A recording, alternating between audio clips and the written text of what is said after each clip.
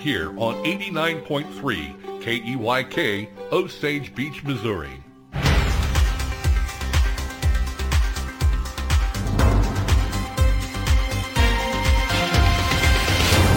I'm Stacy Johnson, and this is your Lake Expo News Cut for Friday, April 14th.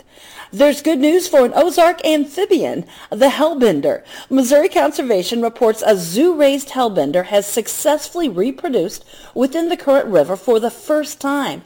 There are currently fewer than 1,000 Ozark hellbenders in the world, so conservationists say this is great news for the species.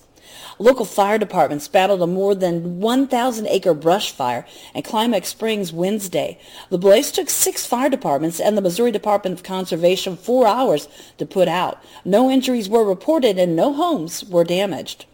The weather's heating up, and as summer returns, so do turtles. You may be seeing these slow-moving creatures on the road now, and Missouri Conservation's urging drivers to watch out for them. Many species of Missouri's turtles become more active during the spring as they emerge from their burrows and cross the roads in search of food and a mate. These crossings mean that, unfortunately, thousands of box turtles are killed every year by vehicles. This has been your Lake Expo News Cut. All this news and more at lakeexpo.com. Lake news, boating, and the lake life, lakeexpo.com.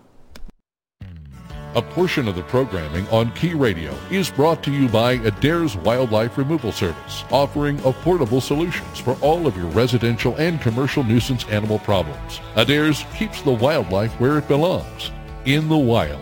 Serving Camden, Miller, and Morgan counties. Online at adairs-animals.com.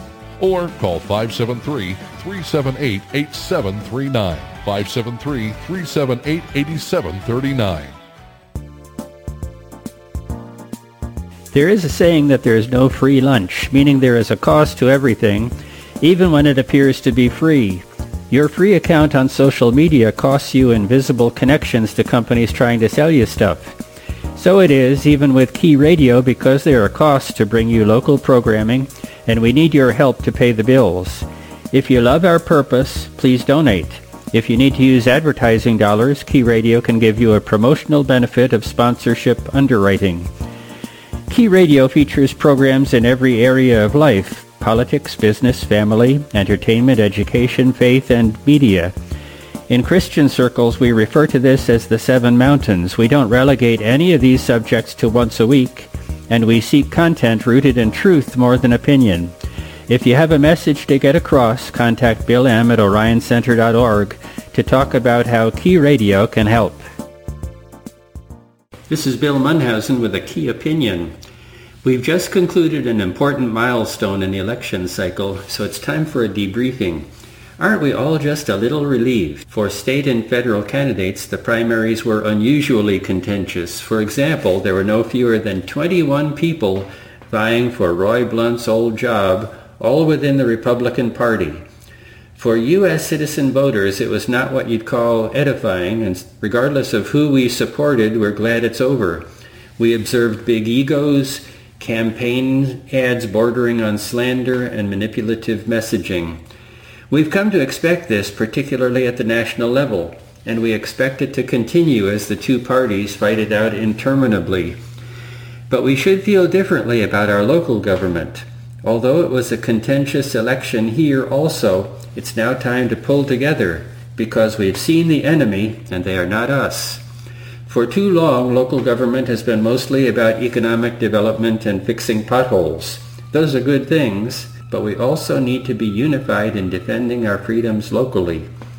At a time when state and federal politicians are more concerned about their rights than ours, we can't afford the luxury of fighting among ourselves. I don't call for unity to dismiss the important contribution of local reformers in repealing things in local government that need to be corrected, but the voters have made their concerns known and have handed the responsibility of government to new leaders. We have a real opportunity in Camden County to make this clean slate a win for everyone. It's going to be hard for the men and women who competed for office or had to defend their positions and lost. It may even be harder yet for those who loyally supported them. Nevertheless, it's time to rise above for the sake of community. Lake of the Ozarks is a special place, an oasis of individuality and freedom that isn't enjoyed in other parts of the country. It can only remain so if we become more united in making local government as just as possible and as committed to keeping its citizens free. I'm Bill Munhausen for Orion Center Expo. It's hard for a Christian to be a Star Trek fan. Star Trek's foundational assumptions are that man is evolving to become more just, and that he is the master of his own destiny. Furthermore, the Enterprise crew must never interfere with other species because no matter how bizarre, their beliefs and cultures are just as valid as our own. It's a noble but morally neutral vision. However, Gene Roddenberry didn't get it all wrong. Captain Kirk can't help weighing right and wrong. Even Spock overcomes mere logic and offers the standard blessing: live long and prosper. There is much to admire in the Star Trek universe. What is missing for a Bible believer, however, is the obvious understanding that a directionless process like evolution can't nurture man toward nobility. A sounder explanation is that mankind is made in the image of a noble creator. These 60-second messages are based on the book XPO by Bill Munhausen, available in Amazon Books.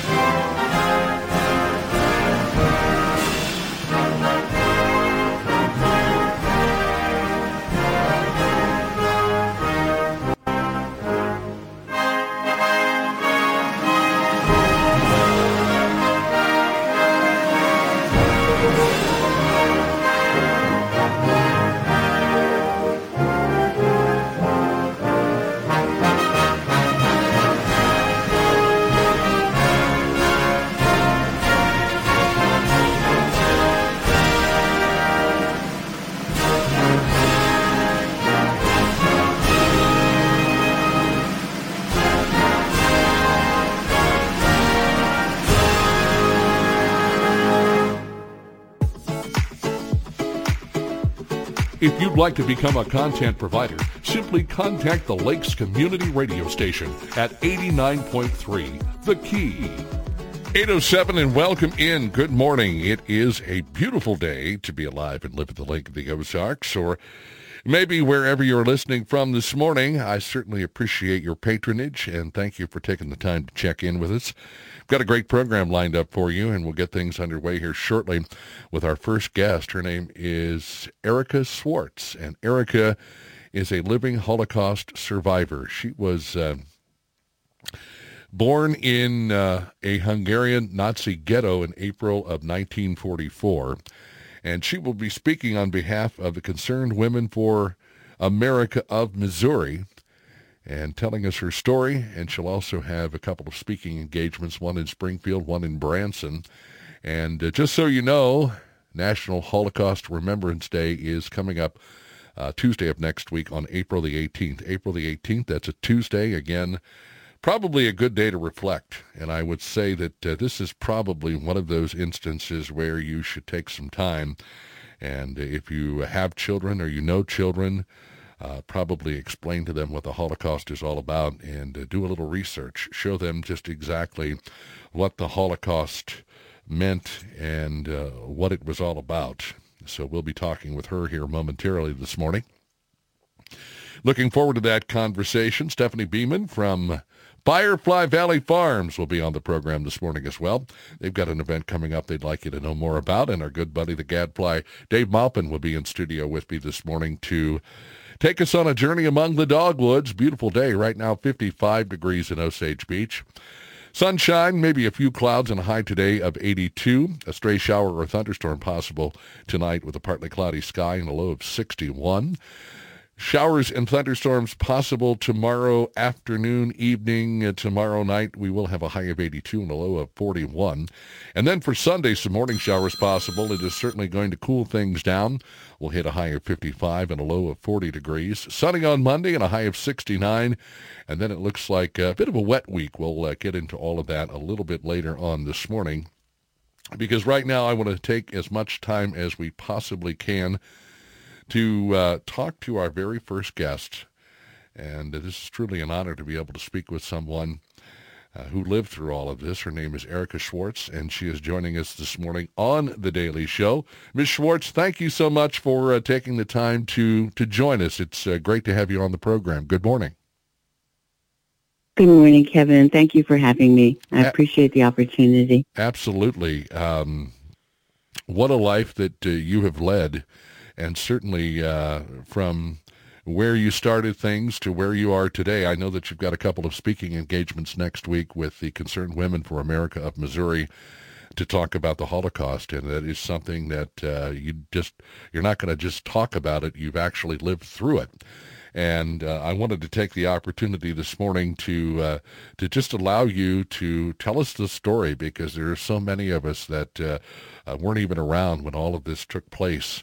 And I don't think we understand the magnitude of the situation and certainly what it means to be a Holocaust survivor, because there weren't a whole lot of people that survived the Holocaust after what happened during World War II.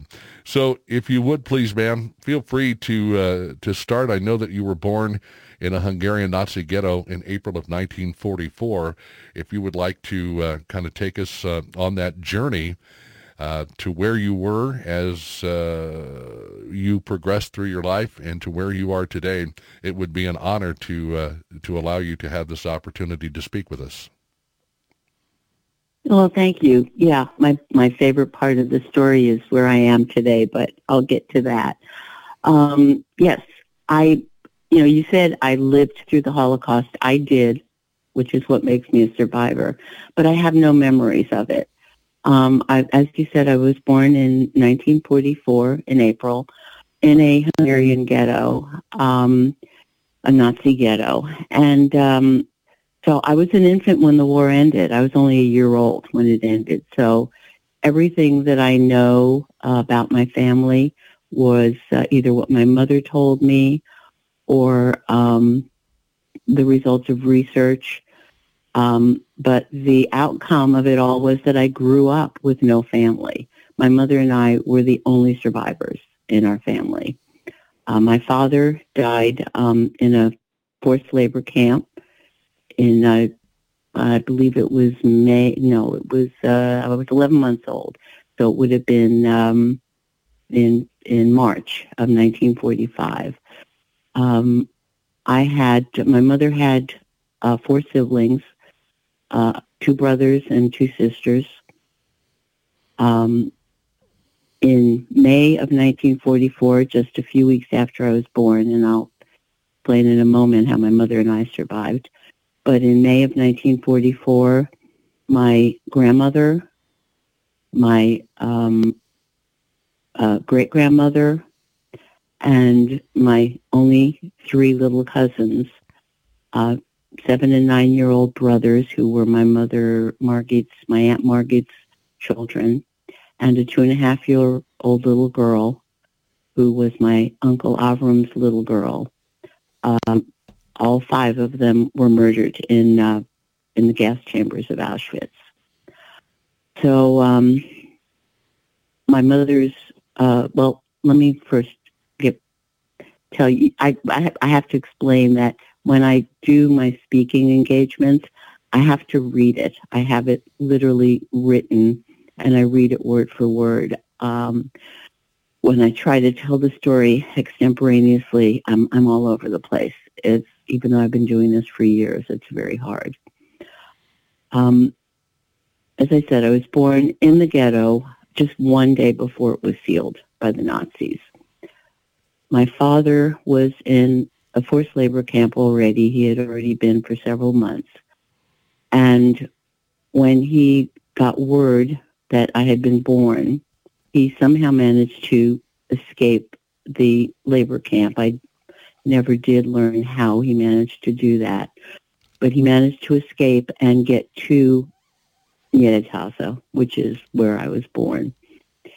He knew that if he could get my mother and I to Budapest, that there was a possibility that he could buy time for us, because the Jews in Budapest at that point were the last ones that were being rounded up by the Nazis. He had learned that the system that the Nazis were using to find all the Jews was to cull through all of the official documents. At that time in Eastern Europe, certainly in Hungary, every document about you had your religion, your birth certificate, your marriage certificate, census papers, everything had your religion. So the rule that the Nazis had in rounding up the Jews and putting them in ghettos was that they had to be in the ghetto closest to their official address. My parents, before this all started, had been living in an apartment in Budapest. But after my father was sent to the forced labor camp, and after my mother learned that she was pregnant, she went to Niedertasse, where her mother and father lived, and decided to stay with them because she was at that point alone and pregnant and very frightened. So even though I was born in Niedertasse, in my grandparents' home, the official rule of the Nazis indicated that my mother and I were supposed to be in the Budapest ghetto because that was still our official address. And my father knew that. He had learned, the men in the labor camps pretty much learned a lot of what was going on, even though, amazingly, most of the Hungarian Jews at the time still believed that the rumors, and I put that in quotes, of the death camps were just rumors. They could not fathom that it was true. But my father believed they were true. He knew the system, and he had papers showing the address of the Budapest apartment. So he managed to get to Niedertasse, and somehow, after days, managed to get official papers and permission to take my mother and I out of the ghetto and take us to Budapest, where we were supposed to go to the ghetto that was being built there. At the time that he got us out, my mother's 19-year-old sister somehow managed to escape at the same time. And my mother told me that they were on a train taking them to Budapest, and my father whispered to my mother, "Olga is on the train to don't acknowledge if you see her." And so we all got to Budapest. My father went back to the labor camp, the forced labor camp, because he knew he was being hunted. He had escaped, and he did not want to continue to be hunted in case we were found also. So he went back to the labor camp, where he died, as I said, in March of 1945. When they got to Budapest, my mother and Aunt Olga managed to get forged Christian documents. At that time, Raoul Wallenberg and several other diplomats from countries were trying to save Jews by giving them papers saying they were citizens of their country. So I don't know which forged papers my mother and Aunt Olga got, but they managed to get papers saying they were Christian. And with those papers, were able to get an apartment and lived relatively safely for about 2 months in Budapest as two Christian women with a baby. On July 5th, 1944, my Aunt Olga stepped out of the building to get food. She was the one that took care of our needs because my mother was in the apartment with me. I was just a couple of months old. And as soon as she stepped out of the building, a former neighbor recognized her, and and yelled, "He's a Jew." And soldiers ran in her direction. She was right by the door of the building, turned around and ran into the building. And I can just imagine the dilemma she faced. She knew she couldn't run back into the apartment. They were right behind her. If she ran in, my mother and I would be found. So my 19-year-old aunt ran to the roof of the building and jumped. What? And that was how she died. Oh, my goodness. My mother's older sister, Margit, actually survived they were all transported to Auschwitz, as I said, by cattle car. And Margit, her older sister, managed to survive the selections.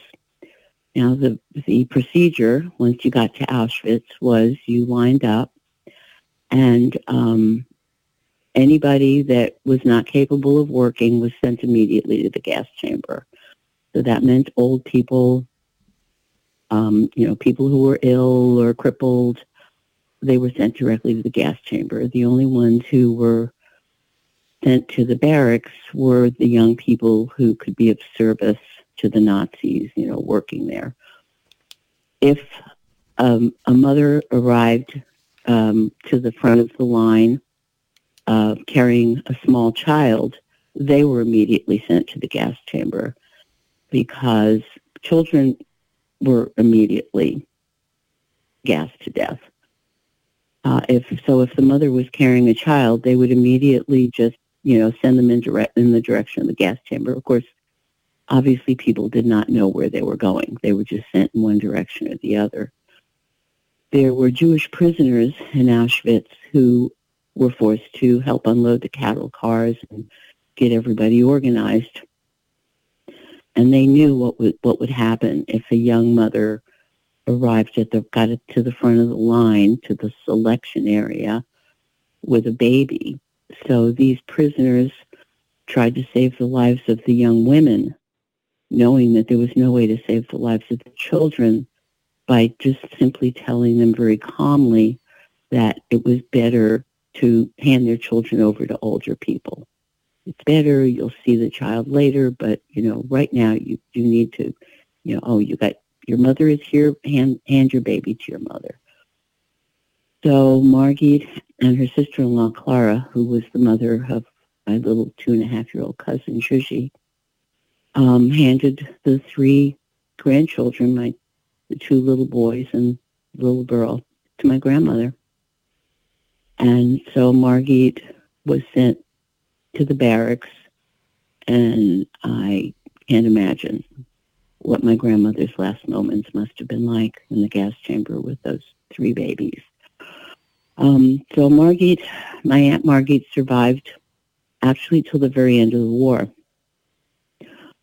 On the day of liberation, and I learned this, a lot of the information I got about what happened to my family was from the Red Cross. Because when the war ended, the Red Cross got a ton of information from documents and various other sources, and it was the Red Cross that provided a lot of information to the survivors about what happened to their families. And so from Red Cross documents, we learned that my Aunt Margit survived till the very end. On the day of liberation, many of the Nazis that were in Auschwitz, instead of fleeing to save themselves from the Allies, had been so indoctrinated that nothing was more important than killing Jews. They actually stayed while the Allies were actually coming in and were shooting and murdering Jews left and right. And my Aunt Margit, according to the documents I received, was murdered on the day of liberation. So, as I said, my mother and I were the sole survivors, and we survived because we were in Budapest. Of the Hungarian Jews that survived the Holocaust, almost all of them were in Budapest because the Nazis never really got the chance to transport the Budapest Jews to Auschwitz. So that's the Holocaust part of my story. But as you alluded to, where I am today is amazing. And so to continue, I was raised, obviously, by my mother. I had no extended family, no father, and for the most part, in my childhood, no friends. My mother never recovered from losing her entire family, including her young husband. So she was a very, very disturbed and broken woman. My childhood was very difficult. We moved around a lot. I went to 9 different elementary schools. So obviously, we were never in any neighborhood long enough for me to make friends.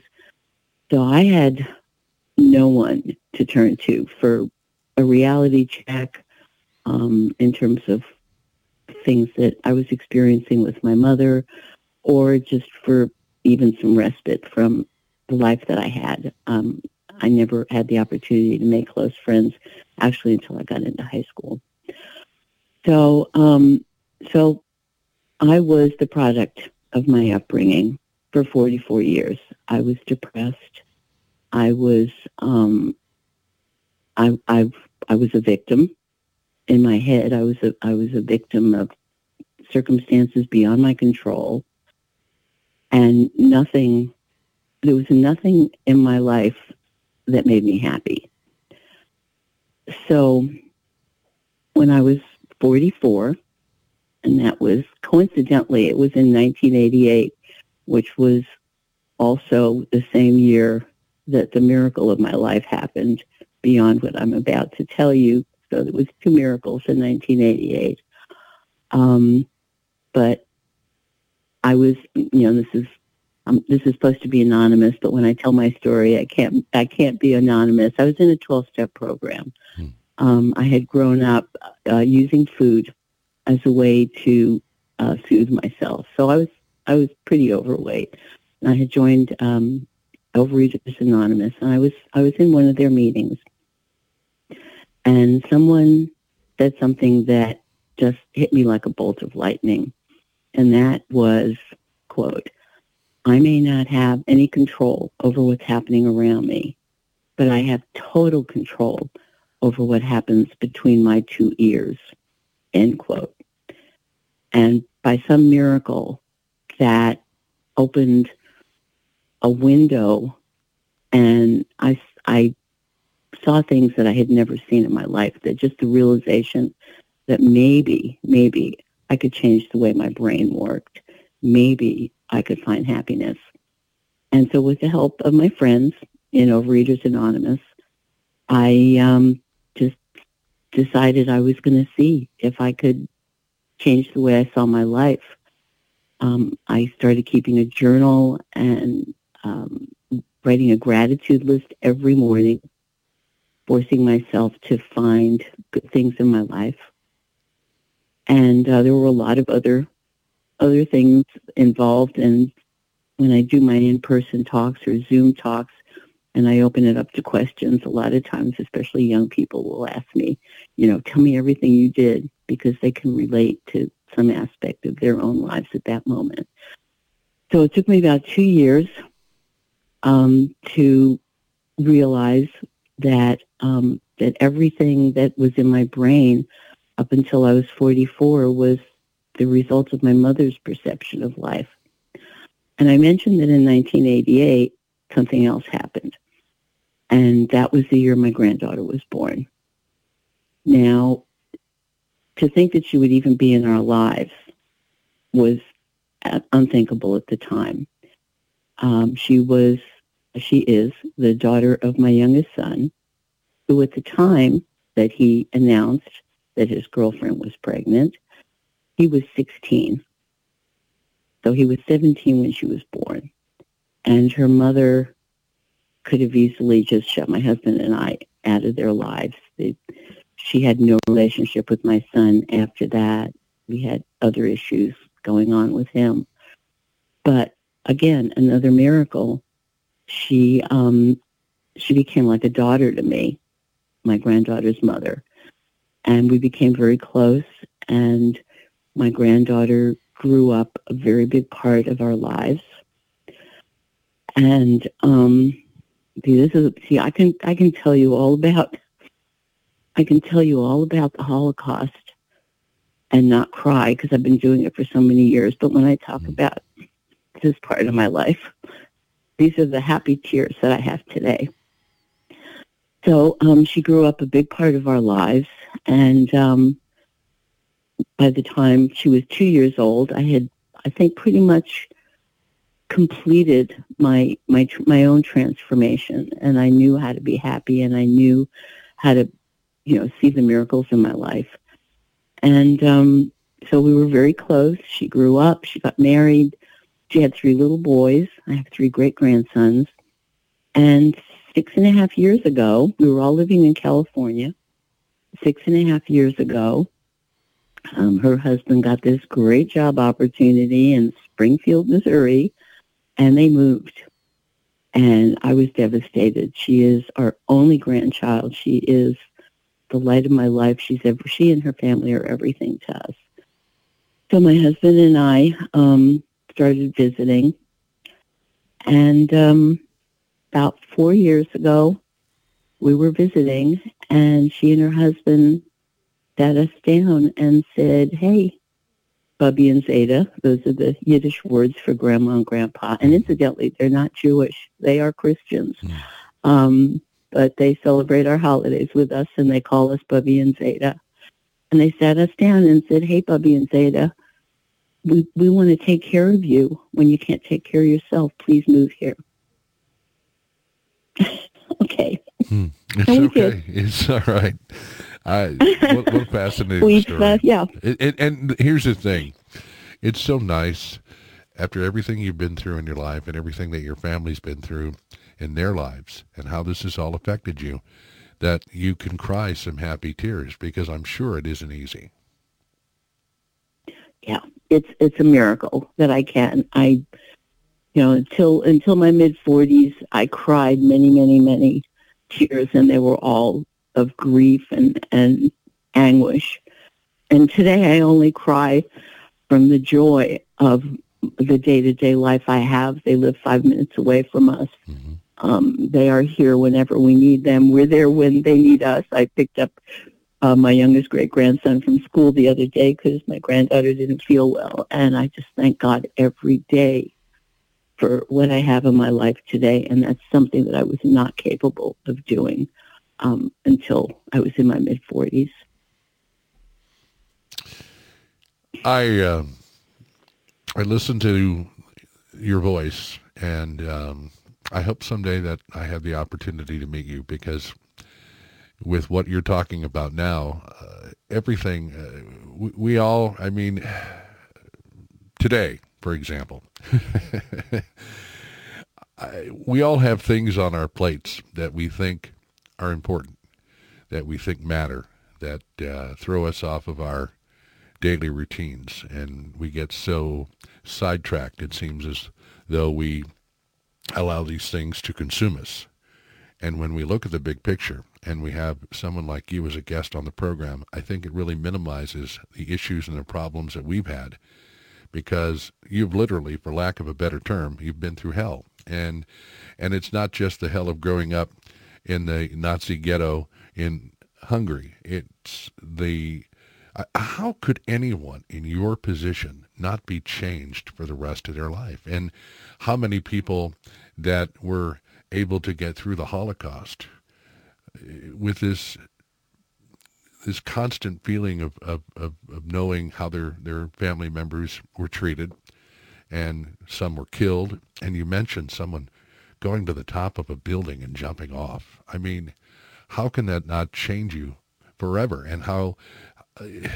there are various people out there, therapists, psychologists, psychiatrists, when we have issues, when we have problems in our lives with addiction or with marriage or various other things, we go and we talk to these people. I don't think there's really anyone out there, unless they've lived it, that can sit down and speak with someone like you. If you are going through issues and problems based on your experiences and knowing what happened to your family and the sacrifices that these people have made so that you are alive today. And, as I said, you have so much joy in your heart based on the place where you are now with your family and the fact that you have grandchildren and great-grandchildren. And I mean, to you, to be able to look back on where you started and where you are now, everything in your life, every day has got to be a blessing. Every day is something that you're thankful for, because it could have certainly turned out quite a bit differently for you and a lot of others. And so the need to get it off your chest, so to speak, and to talk about the tears of joy, I think that is just so amazing that someone can have something like that based on everything that, you've been through. Yeah, it's something, my husband and I, he kind of, I won't say it's a joke, but I say to him so often, like even the other day when my granddaughter called me to pick up my 6-year-old great grandson from school, when I got back to the house with him, I turned to my husband and I said, "Have I ever told you how happy I am to be here?" And he just smiles and he goes, "Honey, every day." So it is just it's a miracle that I just still pinch myself. The transformation that occurred when I think back to what my life was like up until that moment, when I was 44. I mean, I'm turning 79 next week, and so this is the second. It's less than half my life, but every day is a miracle, and I recognize every miracle, and it's just amazing. You sound wonderful, and you are in fine voice this morning. And I appreciate so much the opportunity to be able to speak with you and for you to share your story with my listeners. And you're going to be 79 next week, and that's pretty amazing, because I think there's many things that could have prevented that from happening, and just the overall depression and the things that you have gone through. But to be here and to talk about being able to cry tears of joy, I think that's just incredible, and how you appreciate life and how you embrace it and how you want to share your story. And I think, again, that is so very important, to share your story, because people they don't understand. They just don't understand. We see documentaries or we watch programs on TV that discuss the Holocaust, but unless you have lived it and know people who have lived it, and obviously you've lost family members, no one can truly wrap their head around just exactly what that time period meant, and for the way that a man chose to try and completely obliterate people because he didn't see their worth and how important they are.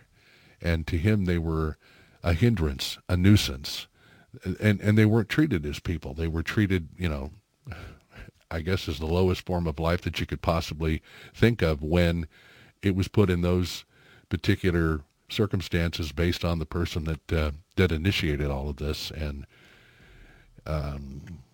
for all the millions of people that lost their lives during the Holocaust, it is so good to know that there are some survivors and some people that can carry on and tell the story.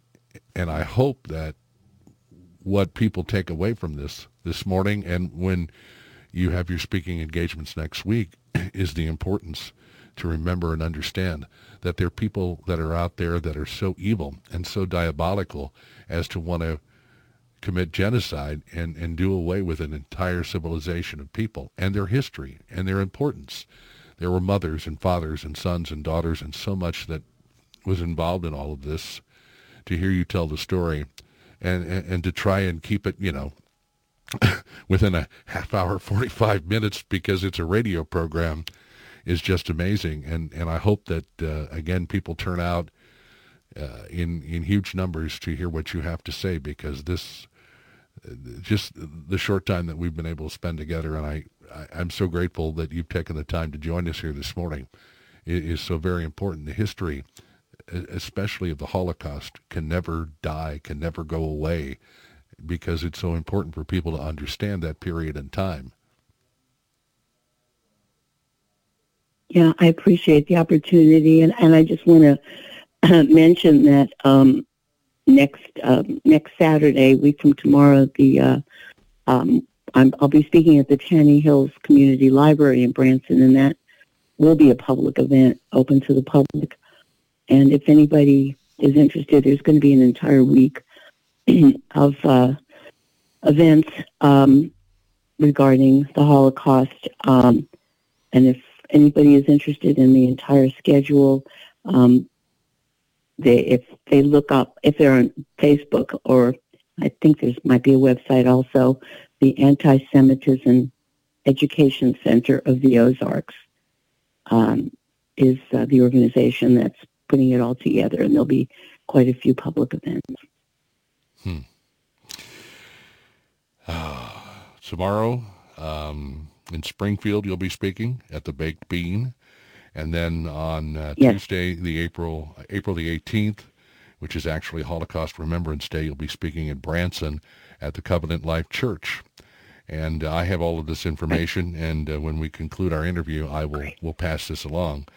But I, again, want to thank you so much for this opportunity, because you have no idea what it means to people to be able to hear the story. And as I said, I think the history, the story, I hope it never dies like so many innocent people did during the Holocaust.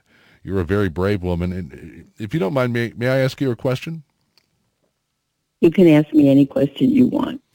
Have you ever met any other survivors of the Holocaust? And if so, what was that experience like? Oh, yeah, I have. I've met many. As a matter of fact, one of the things I wanted to mention was that every Holocaust survivor I've ever met has fallen into one of two ends of the spectrum. They were either, like my mother, totally in grief for the rest of their lives, or they are what I turned out to be, so joyously thankful to be alive, so aware of the miracle that they're alive, that they do everything in their power to live their lives, with joy and purpose. I've never met a Holocaust survivor who falls anywhere in the middle of that. My closest connection with Holocaust survivors, although I grew up in neighborhoods where there were many other survivors, a lot of the places we moved to were Jewish communities that had a lot of survivors. But several years ago, I participated in the March of the Living a couple of times. It's a worldwide organization that takes high school seniors and Holocaust survivors to Poland to visit the camps and to learn what happened. And that was really my closest adult association with survivors. And the ones I met were incredibly courageous. They were on those trips to tell the stories, to teach the kids, for many of them who were young people or teenagers during the Holocaust, they had horrific memories. And to hear their stories, having experienced it firsthand, which I did not, I found amazing. They were truly the courageous people who actually saw it and saw the death of people they loved and lived their lives with courage and joy today. It's amazing. It's amazing to sit here and speak with you this morning. And I just want to take this opportunity to say thank God and thank you for the opportunity. And it's been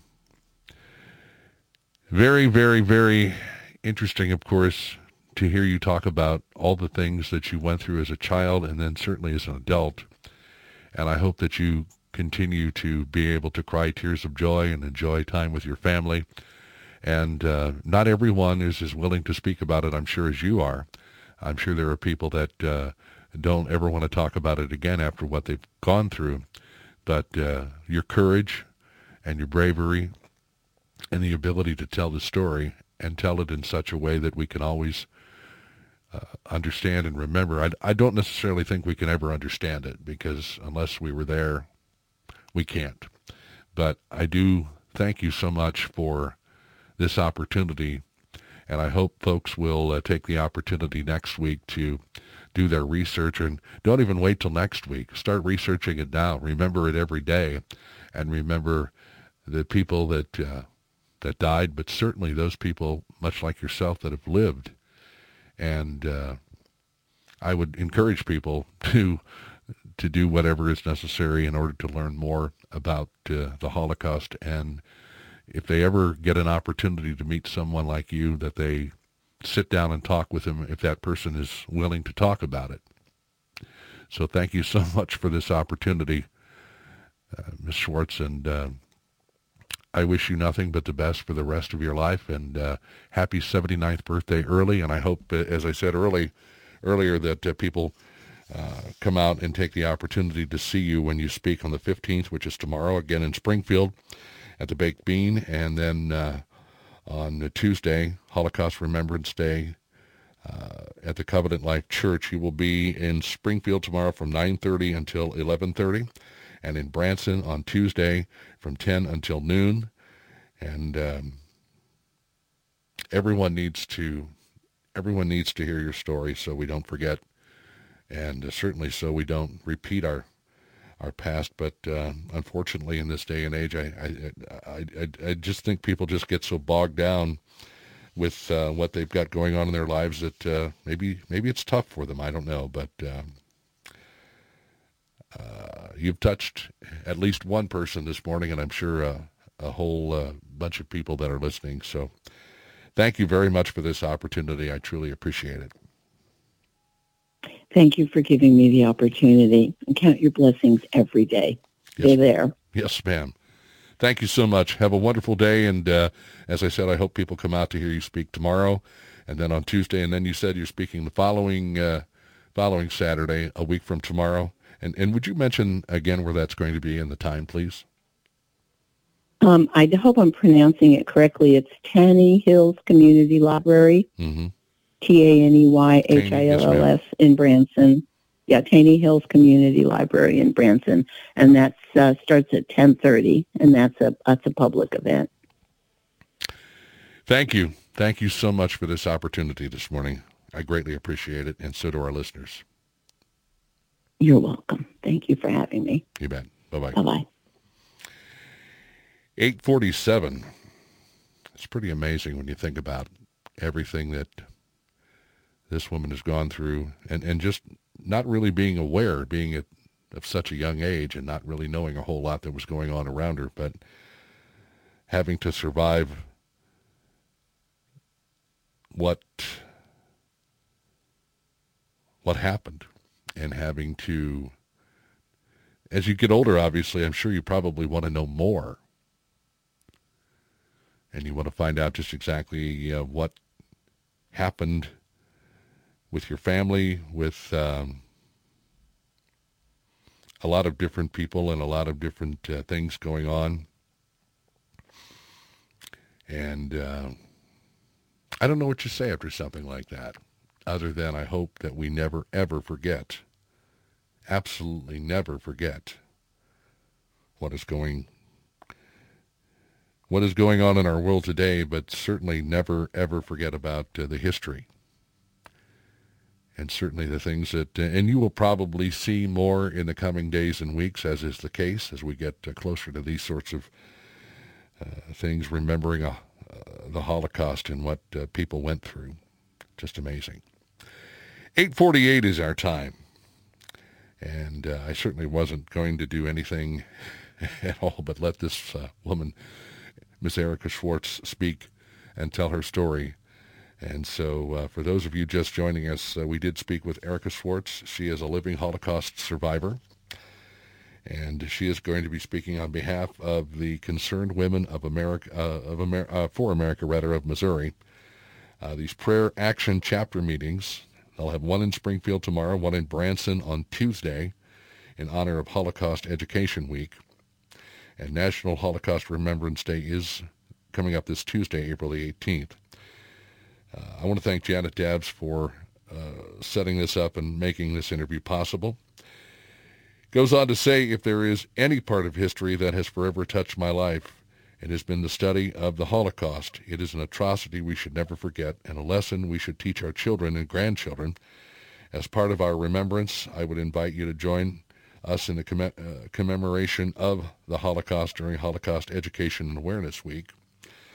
And again, for those of you who maybe got in on the tail end of things, Erica Schwartz was born in a Hungarian Nazi ghetto in 1944, one day before they closed this ghetto off. The Nazis closed this ghetto off.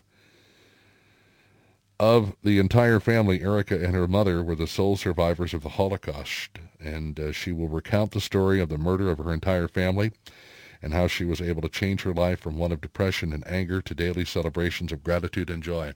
Being alive today, how could you not be grateful just to have the opportunity to see the things that she has seen after dealing with all that she has dealt with? When you think of the selflessness and the sacrifice that was made by her family members, her father's escaping from a work camp to come find her, to come see her after she was born, and then going back to this camp because he knew he was being hunted and he did not want to put his family in jeopardy, so he went back to this camp and ended up dying. Had another family member who climbed to the top of a building and jumped off the roof. In all seriousness, folks, I don't see how you could look at this and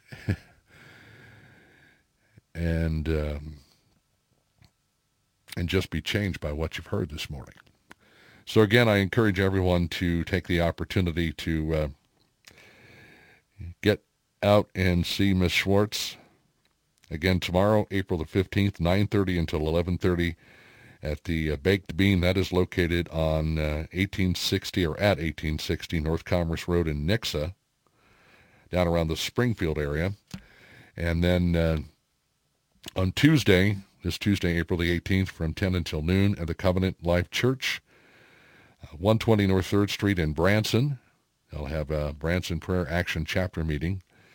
If you are at all, I guess, interested in going, and you should be, there are some contact numbers that I can put out here this morning. If you'd like to attend the event in Springfield, or Nixa actually, you can talk with Tracy Dugan at 417-766-2281, 417-766-2281.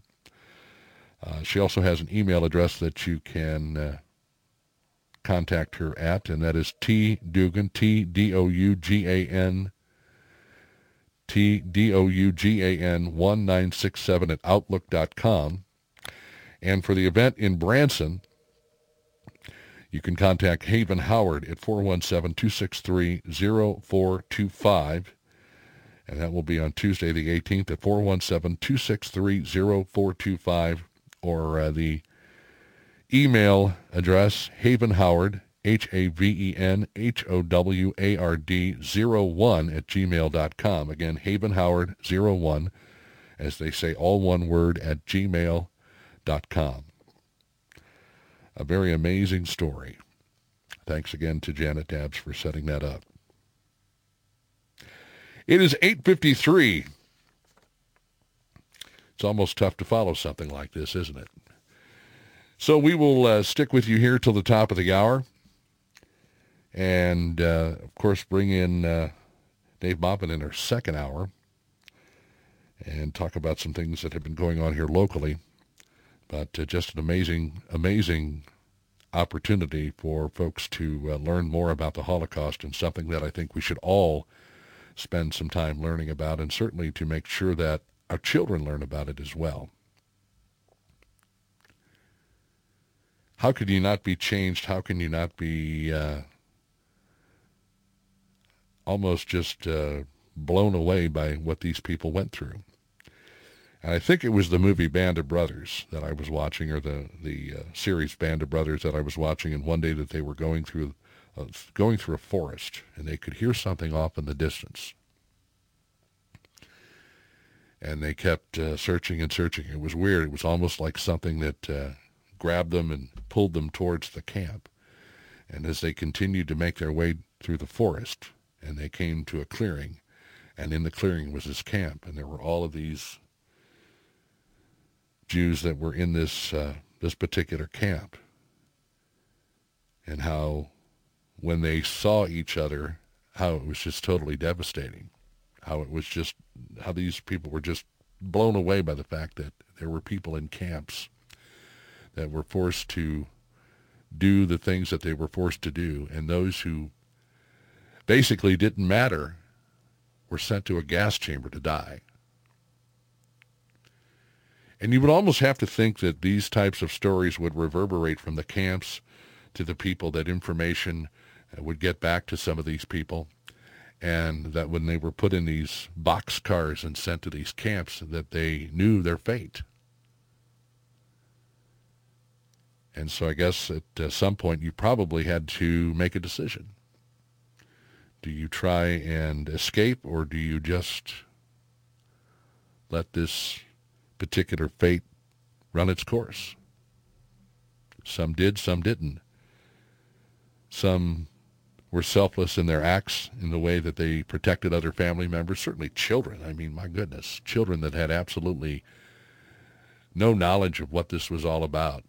They were just unfortunate casualties in a lot of this. And a pregnant mother sent to a gas chamber. You just, again, it is so hard to wrap your head around all of that. And that you think that, I guess, again, sometimes we think that we have it so bad and so horrible.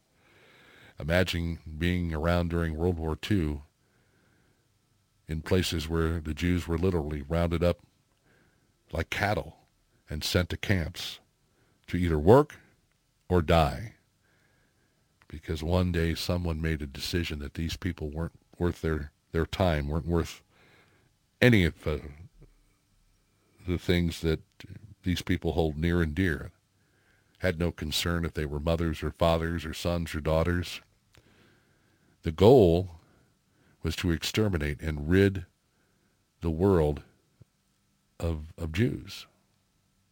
And that's what Hitler and the Nazis did. And so many people, millions and millions of people. I think most of us know the story, but to have an opportunity to actually talk with someone who wasn't extremely cognizant of their surroundings at the time, but as they grew older and found out the sacrifices that their family members made, and to be able to say something to the effect of, today I cry tears of joy because I'm alive, I still have the stories and the memories, and I am able to share those memories. And I would say that at this point, you almost have to stop and make it a point to talk to someone who's been through all of this, and to understand and realize from their point of view, because none of us can put it into perspective on our own. And even when you watch a documentary or a program about the Holocaust on TV, I still don't think you obviously get the true intensity of the situation and what it was like to live during that particular time, during that particular part of history, and endure and go through what these people went through. We were obviously set to talk with Stephanie Beeman this hour, but I know Stephanie is okay with the fact that we will probably reschedule our interview and talk more about what they've got coming up here shortly. But we will take our top of the hour break, and when we return, we will bring in Dave Maupin and talk about what's been going on here locally. But again, if you get a chance, if you get the opportunity, look up Erica Schwartz. And Erica's first name is spelled to capital E-R-I-K-A, Schwartz, S-C-H-W-A-R-T-Z. WARTZ. And don't forget, of course, National Holocaust Remembrance Day coming up this Tuesday, April the 18th. You are listening to The Daily Show on Key Radio. Business, government, religion, family issues, and more. Find it all right here on 89.3 KEYK, Osage Beach, Missouri.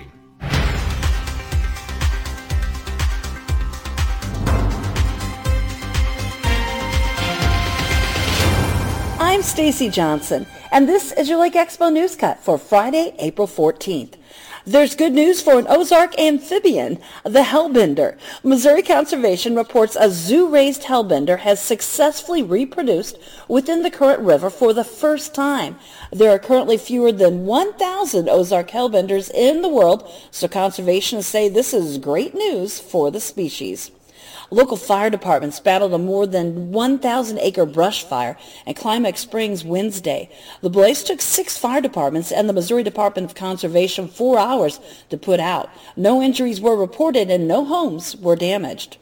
The weather's heating up, and as summer returns, so do turtles. You may be seeing these slow-moving creatures on the road now, and Missouri Conservation's urging drivers to watch out for them. Many species of Missouri's turtles become more active during the spring as they emerge from their burrows and cross the roads in search of food and a mate. These crossings mean that, unfortunately, thousands of box turtles are killed every year by vehicles. This has been your Lake Expo News Cut. All this news and more at lakeexpo.com. Lake news, boating, and the lake life, lakeexpo.com. A portion of the programming on Key Radio is brought to you by Adair's Wildlife Removal Service, offering affordable solutions for all of your residential and commercial nuisance animal problems. Adair's keeps the wildlife where it belongs, in the wild. Serving Camden, Miller, and Morgan counties. Online at adairs-animals.com. Or call 573-378-8739. 573-378-8739. There is a saying that there is no free lunch, meaning there is a cost to everything, even when it appears to be free. Your free account on social media costs you invisible connections to companies trying to sell you stuff. So it is even with Key Radio, because there are costs to bring you local programming, and we need your help to pay the bills. If you love our purpose, please donate. If you need to use advertising dollars, Key Radio can give you a promotional benefit of sponsorship underwriting. Key Radio features programs in every area of life: politics, business, family, entertainment, education, faith, and media.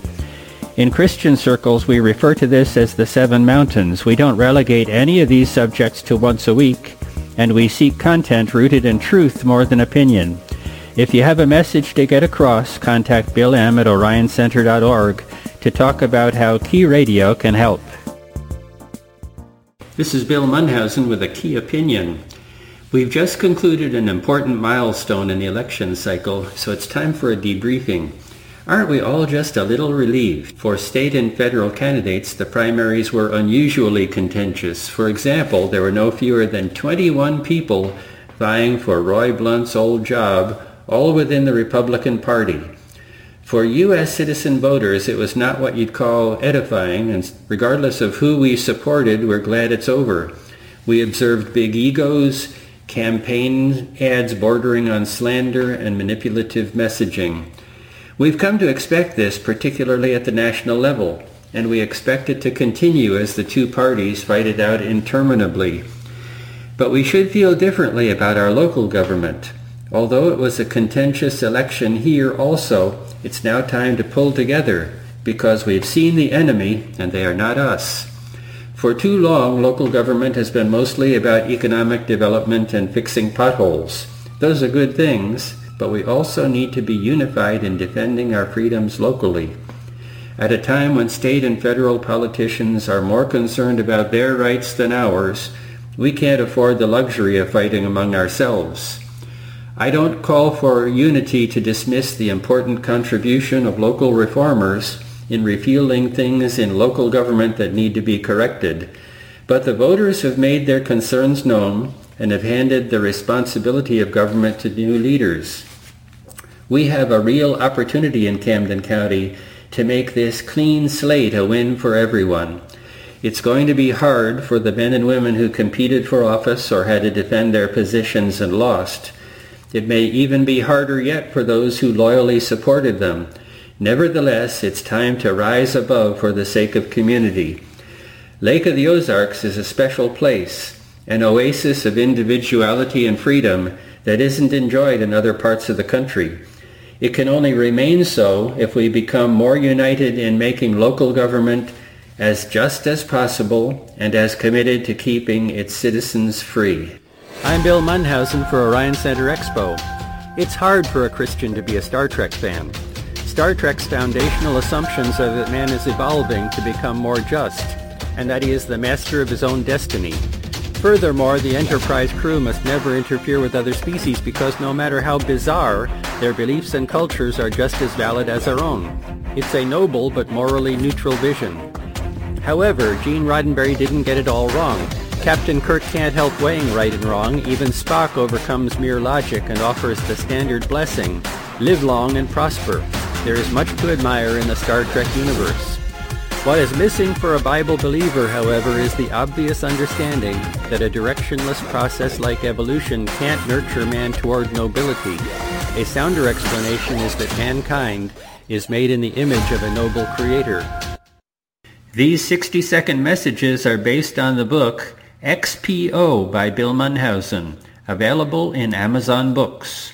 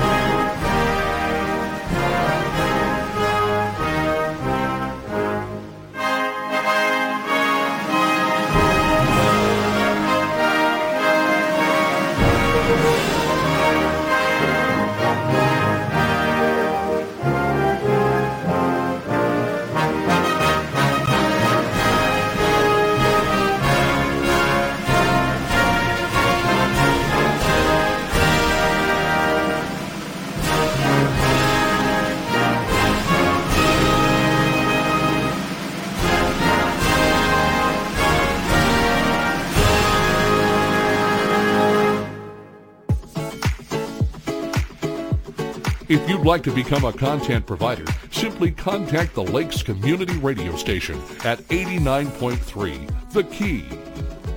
It is 9:07. Thank you so much for joining us on the Daily Show here on Key Radio. And I will tell you that we've got a nice lineup headed your way next week. Some of the folks we'll be hearing from include Bill Lacasse on Monday. Hopefully we'll get Tom Martin in here from the Camden County Republican Club on Monday as well, and I think we'll try and reschedule Stephanie Beeman from Firefly Valley Farms on Monday as well.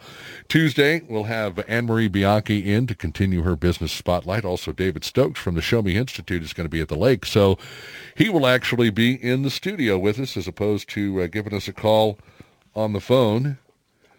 We've got good folks lined up for you as well on Wednesday. Beth Ann, now if you've listened to Key Radio for any amount of time, you know, we had added her program, CSC Talk Radio, which is a conservative-based talk radio program. She is the host. Her program is based out of California, and when I say California, Missouri. So she's just up the road from us, not too terribly far. She will join me in the 9 o'clock hour. Professor Jim Paisley will join me as well on Wednesday. We'll have Mindy Sales back in the studio with us next week. Also, Dan Ellison will be in with us, the educated redneck. And our good buddy, Presiding Commissioner Ike Skelton, Camden County Presiding Commissioner Ike Skelton will be in with us next week as well. So a full complement, some great guests, and you may have heard yesterday I was discussing an article that was on Yahoo News, The Insider, and it had to do with Ike and the ATF, and of course they held the news conference last week on the courthouse steps about the ATF contacting Camden County Planning and Zoning to get some information on some local gun shops, and Ike was very adamant about the county not helping out the federal government, certainly the ATF, which he feels is an unconstitutional organization, the Bureau of Alcohol, Tobacco, Firearms, and Explosives. And a lot of people said, well, it's retribution for what happened to your brother Jim when his gun shop was raided back in 2021. We know that to not be true. As a matter of fact, when you look at the article, right there it says, Ike Skelton politician, 1933 to 2013. So that's obviously the wrong Ike Skelton. Yeah, that's definitely some hardcore journalism there. Yeah, somebody was really doing their homework that day. I had a question about that, too, because it's interesting. Have you seen the article? Oh, yeah, I've read the story, and I've read a couple stories about it, and I saw the comments that came back from the ATF, and the ATF was basically saying that, hey, they were acting like these were new businesses, but I think these are already existing gun stores, if I understood. Like these are, my impression was that these were people that already had their federal firearms licenses and were renewing them. But they make it sound like these are brand new people who, they're just trying to start businesses, and I didn't think that was the case. I think one of them was Pistols Plus, and if that's true, Pistols Plus has been around here for years. Yeah, because I think you might have to renew them every year. My dad used to have an FFL because he has a really big gun collection, and it got to be such a pain doing the renewal process every time that he finally just gave it up, just like what Ike's talking about. He just didn't want to have it anymore because you got to go through this arduous, they come in and interview you and ask you all these questions. So my dad was like, do I have to renew this, or can I just I can sell the few firearms I have that require this FFL? And the gal doing it was like super happy. She's like, oh yeah. Like they were excited to have. You don't have to do that. No. Yeah, we'll just cancel the license. And so that's one less thing for us to have to worry about. They just try to make it an arduous experience so people won't want to have those licenses. And that is certainly true in a lot of instances. When somebody doesn't want you to do something, they find more and more hurdles to throw in your way. That's right. 82 the high, 61 the low.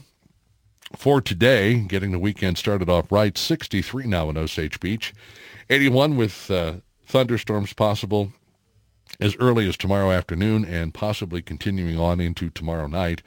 Showers as the rain and storms push through. They'll be bringing that cold front through with it, where we would have possibly some morning showers on Sunday. Not a really good chance at this point, only about 30%, but only a high of 55 on Sunday. We'll bounce back nicely on Monday with sunshine and 68, partly cloudy and 78 on Tuesday, mostly cloudy, 77 on Wednesday. So Dave Maupin got his yard mowed in plenty of time to be able to enjoy the weekend, whether we get showers and thunderstorms or not. I'm going to be working on flower beds today. Any special events today? Is this National Styrofoam Appreciation Day? Well, it's interesting that you bring that up. Very interesting that you bring that up because, are you ready for this? I'm ready. Hit me with it. Hold on to the counter. It is National Ex-Spouse Day. Wow. That's not one that's celebrated a lot. National Ex-Spouse Day is a day to reflect on the positive moments you shared with your ex. Wah, wah, wah, wah. And that's why you're divorced, right? Because of those special moments you shared with your ex? Yeah, maybe you're celebrating the fact that you have an ex-spouse. Is that the idea? You're like, oh, thank goodness. Yeah, I guess. That's one that I don't think a lot of people celebrate. So I don't know that too many ex-spouses will be calling each other up and saying, now you remember that time? Is there a card? Is there a card you can buy for this day? I guess all you have to do is call Hallmark. Yeah. Or go to the Hallmark website and see if there's one for ex-spouse day. Yeah, yikes. Yeah, so you can send your ex-spouse a card. Uh-huh. Obviously, don't do it if you have some kind of no contact order or restraining order. Yeah, really. We're not encouraging anyone to violate. Next thing you know, you've got the county sheriff knocking at your door. You're like, but it was ex-spouse day. Sheriff's deputies. They don't care. They don't really care. Because more than likely, that's all it would take to get your ex-spouse to call the cops on you. I mean, Who knows if you're paying child support or alimony or joint custody. As Eddie Murphy said, half your it. Yep. Well, that's an unusual one. Yeah. Kudos. Well, you had to ask. Yeah, kudos to the people who came up with those things. So that's it. Only Well, one. and I know people, Dave, that were married at one point. Things didn't work out. They got a divorce, but yet they're still friends, or they have kids, and they don't want to drag the kids through the mess. But ex-spouse day is probably not one that a whole lot of people celebrate. Yeah. Some do, some don't.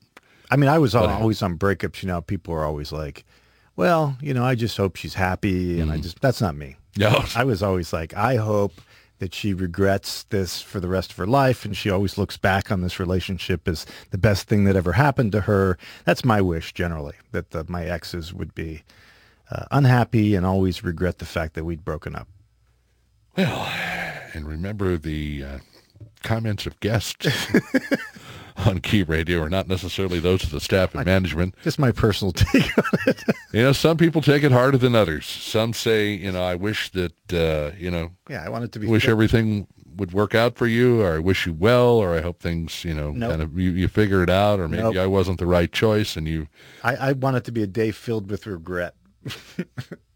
Again, the views expressed by the guests Yeah, I'm just being are honest. not necessarily those, and that's fine. You can be as honest, be as downright honest as you want to be. Hey, have you gotten a chance to talk at all about this Air Force kid who leaked all these classified documents? I had heard some of the stuff that they were talking about, and I think more than anything else, I was just in awe of how a kid. And he's a kid. He looks like, he's 21, right? Yeah. But he looks like even younger. Right. Looks like a NASCAR driver. I thought it was kind of messed up. They had like a whole tactical team out there. I don't know if you saw the arrest, but he's in shorts and a T-shirt. But generally what happens is civilians, I guess, found out who he was before the investigation did. Mm-hmm. And I believe the New York Times went out to his house and interviewed him. And then the FBI raced out there to go arrest him. And they brought like a whole SWAT team and everything. Oh, sure. And Yeah. so they had the tactical truck, and they're calling him back to the truck. He's wearing like T-shirt and shorts. I was just watching, and I'm like, what has he done really to justify the use of this tactical response team? I don't necessarily think it was as much about the event itself as it was about how they just missed the boat entirely on all of this. And so maybe they were just trying to look good, but I think that, I agree with you there. I think that's what it was all about, appearances. Yeah, it was all about, we dropped the ball big time. Maybe we should make this look good. And that kind of brings to light something else when we were talking with Chris Burgard about his movie Capital Punishment, and they found out various people were in Washington, D.C. in the Capitol building on January 6, 2021, and he has actual footage, I guess, that people had taken video of, and he was able to obtain some of that video for his documentary of these tactical vehicles going down the street to these people's homes, one of which was a 74-year-old woman. Right. And they busted the door. I don't know if they busted the door down or exactly how they handled it, but I don't see the need for tactical vehicles, tactical gear, and a bunch of gun-toting FBI agents as far as a 74-year-old woman is concerned, unless she was standing on the front porch with maybe an AR and could possibly be posing some sort of a threat. I really, that's probably somebody's grandma that's standing on the front porch there. Right, and I guess that's my point, where it's like, this is not a crime that involved any kind of violence or firearms or anything like that. And yeah, it just definitely looks like they're just trying to put on a big show. Especially considered, you just had a news crew out there interviewing him, so he's not like running around threatening people. He didn't take them hostage. He's basically waiting at home for them to come get him. And he knows they're coming at this point. That's right. Yeah. The whole thing was it was a big farce that and yeah, I'm sure they were doing a search warrant. I'm sure they did a search warrant on his house because they wanted to see if he has any documents, like top secret documents at home or anything like that. But yeah, this is basically, sounds like he was showing off to his buddies or like trying to impress them a little bit. And so he had access to these documents at work, and he shared them on an internet server with a bunch of friends of his. That's pretty much what happened. Are we really that backwards in this day and age? And on top of it, the fact that people didn't even know he was putting these classified documents on social media. Yeah. It's an access problem. He obviously should not have had access to those documents, but, so now he's going to they're going to make an example of him, and he's going to probably be sentenced to a bunch of time in federal system. And then if he wants to get out early, he just has to change his gender and pretend just like Chelsea Manning, and then he can pretend that he's a different gender, and then they'll pardon him, and then he's free to go. I mean, that's basically what happened with Manning. He leaked all that stuff, and then he suddenly had his gender change, and then I think Obama pardoned him at the end of it. So that's it. That's the pathway to freedom in the federal system. Wow. Just make him feel bad for you. I don't think life's that bad here at the Lake of the Ozarks. Do you? No, things are good. I mowed my lawn. You know, we go about our daily lives, and when somebody wants to step in and interfere, we just tell them, yeah, okay, do what you want to do. I don't have access. We're just not going to help you. I don't have access to any classified documents. I'm good. Yeah. That I know of. Now, here's an interesting question. Based on what you did in your days with the LAPD, and, you know, you went from being an officer up to a detective, and how high on the chain did you get as far as what you did?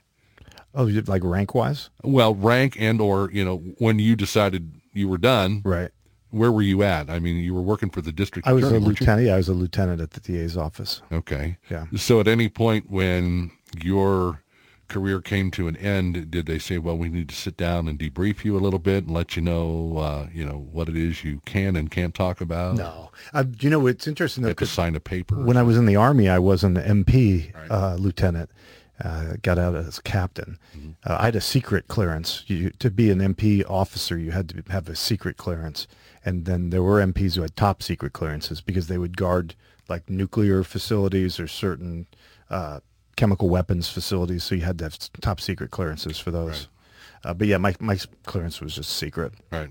I think I applied to get a top secret clearance once because I was going to work with an FBI task force, but the FBI supervisor didn't like me, so he denied my clearance.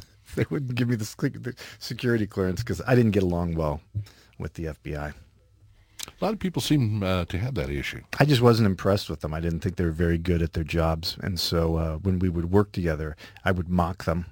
I would sometimes insult them, make fun of them. For some reason, I don't see that. Yeah, I mean, they were kind of like, I think I've talked about it a little bit, but they'd be like, one of the things we would do is we'd record. Like when we did an entry, we would record the entry on a tape recorder. We had like a digital recorder. The FBI wasn't allowed to record. And so I was always like, why can't you guys record? It's ridiculous. And so it got to where if we were on an operation with them, they would tell us not to record. And I realized later, after watching some FBI agents do interviews, that one of the reasons why they weren't allowed to record is they don't know how to interview people properly. So we were doing an interview with an FBI agent, and the FBI agent actually said to the suspect, "We can do this the easy way, or we could do this the hard way." And we're like, no, stop right here. There is no easy way or hard way. Right. We're just basically, the idea is you can't threaten someone or offer them some kind of deal that might make an innocent person want to confess. Like you can't say, look, if you tell us what happened, we're going to let you walk right out the door. But if you don't, we're going to arrest you and put you in jail. Well, even an innocent person might look at that and say, okay, maybe I'll just say I did it because I want to walk. I don't want to go to jail tonight. So that's the kind of thing which can screw up. So what the FBI would do is the FBI would do things like that, yet they would not write that they said that in their report. Oh. And so they would just say, hey, the guy confessed to it, blah, blah, blah. And because the problem is once they start recording, then there's a record of what they said. Yes. So I think when the U.S. attorneys would listen to the FBI interviews on tape, they were horrified at what the agents were actually saying. Because an interview is a tricky thing. You can screw it up very quickly. Like, if the suspect's like, maybe, do you think I need an attorney? That's always a tough one when they're like, you advise them of their rights, the right to an attorney, blah, blah, blah, all that stuff. And we'd read that from a card. And the reason you read that from the card is, because there's guys who like to think they're cool and they're going to memorize it.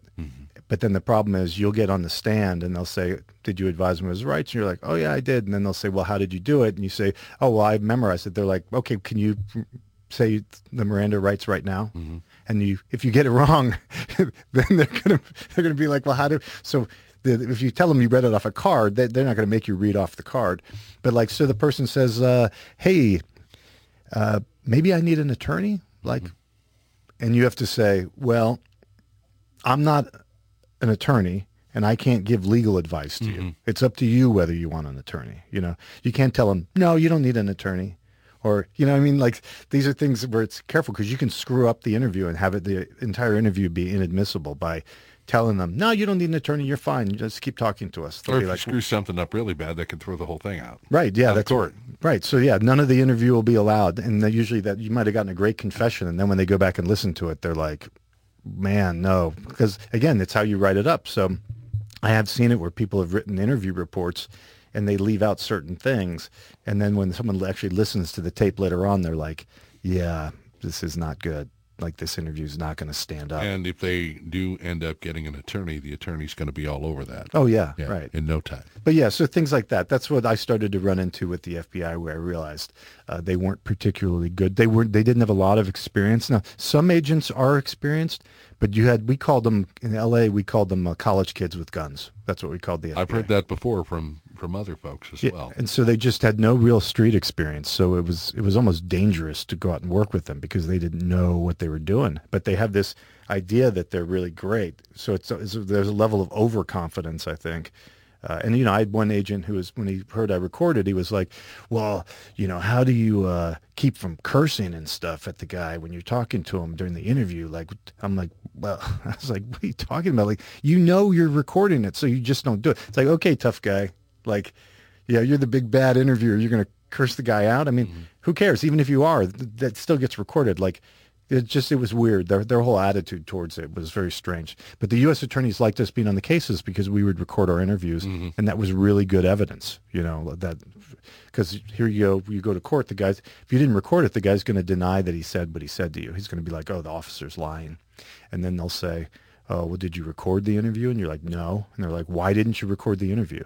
So then the jury starts to be like, yeah, like it's pretty easy to record it. Like then the jury starts to suspect a little bit, like, why didn't the officer record it? Like everyone can record. So it's just is better to have a recording of it. That's it. What don't they want you to know? Did something get screwed up and now you don't have any kind of a record? And that goes both ways, not only to protect the interviewer, but to possibly protect the person that is in trouble. Yeah, and sometimes I've had cases where the defense attorney's like, well, my client said that he never told that to you. And we're like, well, we have a recording of it. And the guy's like, oh, well, my client. But then the defense attorney will listen to the recording, and then he's like, oh, geez. Like, because, yeah, your client's been lying to you the whole time about what happened, but we have an actual recording of what happened. So, but, yeah, so the FBI I was not great fans. Like, I remember when I did my background, at one point the guy was like, we have a record that you damaged some cars while you were working for a task force in Maryland. I'm like, well, I never worked for the FBI before, so that's a different person that you're investigating. He goes, well, and then he was like, at one point he was trying to find like a friend of mine, and he's like, do you know where this guy lives? And I was like, I haven't talked to this guy, because they go back and they try to find people who knew you. And I'm like, I haven't talked to that guy in like 20 years, so I have no idea where he lives. And he's like, well, I'm going to need that address. And I said, isn't that what the I in FBI stands for? Like, can't you do some investigating? find out where this guy is? Yeah, so they just weren't, I wasn't popular. They get on a roll and then Dave stops them dead in their tracks. Yeah. Isn't the I in FBI Federal Bureau of Investigations? Or investigating or investigation? Use any form of the word you want. It's investigate. Yeah, I mean, like, I remember we were on a search warrant once, and we found a purse of the suspect, and so we were going to search it. It was in the house, and I gave it to the FBI agent. She was going to search it, and then she handed it to the suspect, and the suspect walked away with it. I'm like, what did you just do that for? Like, we were going to search that. Now she has it. So now for us to get it back from her, you just complicated the whole situation by handing the piece of evidence to the suspect. What are you doing? Yeah, so they just weren't good. Oh, mercy. I mean, they were honest, I think. I don't think there were any integrity issues. They were just poorly trained. Yeah, they have no experience. And like I said, overconfident. So now, in working with the FBI, were they all young agents in most cases? Did you have somebody who had some experience in there to kind of help these people from stepping into it? I mean, yeah, the best ones were the older ones. Yeah, well, who had more experience, obviously. But a lot of young agents, and also because when you're working in L.A., that's kind of a starting spot for a lot of them. Like a lot of them go to the LA field office. Mm-hmm. I think when you're in a big city, you're going to see that. When you go to smaller field offices, those are more senior agents maybe who've worked their way to being able to get out to a good assignment like that, like Austin, Texas, or wherever they're working. So when you're in a big city, you're going to run into more, I think, new agents who are just brand new coming out. So, well, on the other side of the bottom of the hour break, we'll actually get to a couple of these. Sure. I enjoy when he comes in and he tells these stories. I really do, because you talk to us in a sense that we're learning something, we figure something out, and I think that's important. But we can talk about road petitions. I can talk about those too. We can talk about Dave's blog, Among the Dogwoods, on the other side of the break. But it's interesting when you think about it that, you have these people come out in the ways that they do with tactical gear and tactical vehicles, and, they're going to kick in somebody's door, and the person is basically just, they know that the FBI or somebody's coming for them, so they just sit there and wait. And then the FBI or whomever makes a huge deal out of it, right? Like they're taking a person in custody that could very well harm them. But then again, maybe you don't want to take any chances because you never truly know. And there's a documentary on Netflix about Waco that came out I think a month or two ago. Yeah. Really good. Yeah. I mean, like obviously, I was law enforcement, so it's a terrible situation in general, the whole Waco thing. But it's good to watch because you can actually. I was shocked at how the ATF acted during the Waco siege, and I didn't really know what had gone down. I knew kind of generally what had happened, but people should watch it because it really is eye-opening. On the other side of the break, we're back with more. The Gadfly Dave Maupin in the studio with us, and we thank you for joining us on The Daily Show.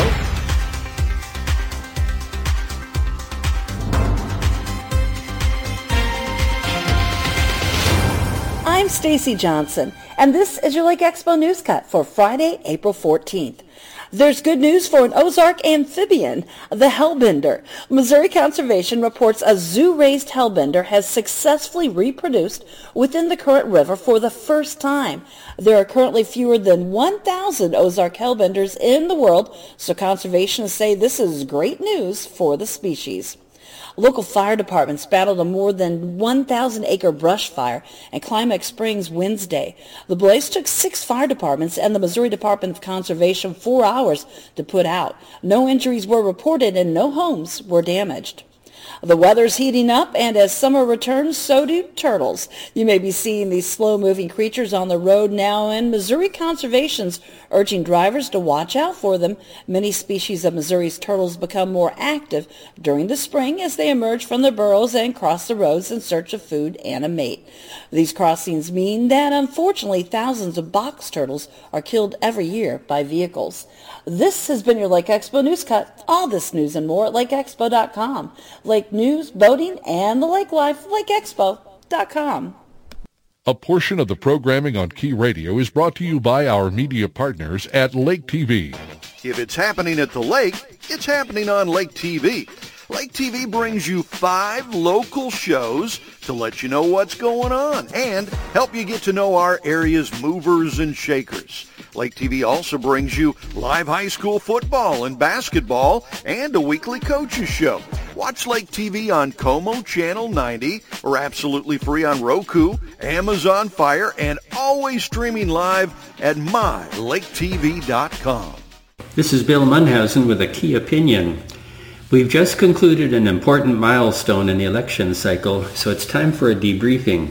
Aren't we all just a little relieved? For state and federal candidates, the primaries were unusually contentious. For example, there were no fewer than 21 people vying for Roy Blunt's old job, all within the Republican Party.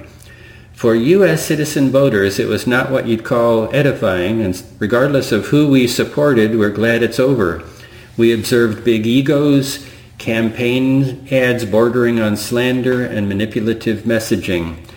We've come to expect this, particularly at the national level, and we expect it to continue as the two parties fight it out interminably. But we should feel differently about our local government. Although it was a contentious election here also, it's now time to pull together because we've seen the enemy and they are not us. For too long, local government has been mostly about economic development and fixing potholes. Those are good things, but we also need to be unified in defending our freedoms locally. At a time when state and federal politicians are more concerned about their rights than ours, we can't afford the luxury of fighting among ourselves. I don't call for unity to dismiss the important contribution of local reformers in repealing things in local government that need to be corrected, but the voters have made their concerns known and have handed the responsibility of government to new leaders. We have a real opportunity in Camden County to make this clean slate a win for everyone. It's going to be hard for the men and women who competed for office or had to defend their positions and lost. It may even be harder yet for those who loyally supported them. Nevertheless, it's time to rise above for the sake of community. Lake of the Ozarks is a special place, an oasis of individuality and freedom that isn't enjoyed in other parts of the country. It can only remain so if we become more united in making local government as just as possible and as committed to keeping its citizens free. Join 89.3 The Key for the True History Professor program featuring Professor Jim Paisley. The national media now is kind of taking advantage of people. They hit you with a big headline, and then they don't give you any information behind it. There's no context to it. Problem. And so what I'm going to try and do, on a weekly basis with the show is to try and share with you what were the events, what are the things behind the scenes here, what led to this. Professor Paisley takes a look back at history and how it relates to present-day events. But we take it on face value without having any knowledge of why. It's because the news told us. Join Professor Jim Paisley Thursdays and Saturdays at 6 a.m., 2 p.m., and 10 p.m. for the True History Professor program on 89.3 The Key.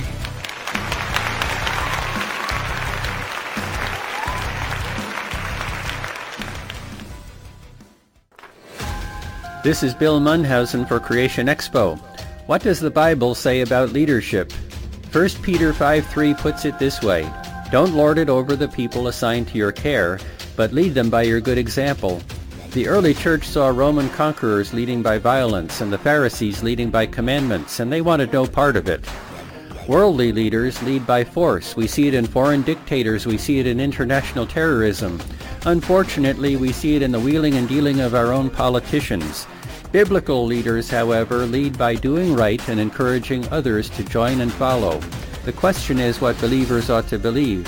Jesus called his disciples to this new kind of leadership in Matthew 20:25, saying, You know that the leaders of the Gentiles lord it over them, but it shall not be among you.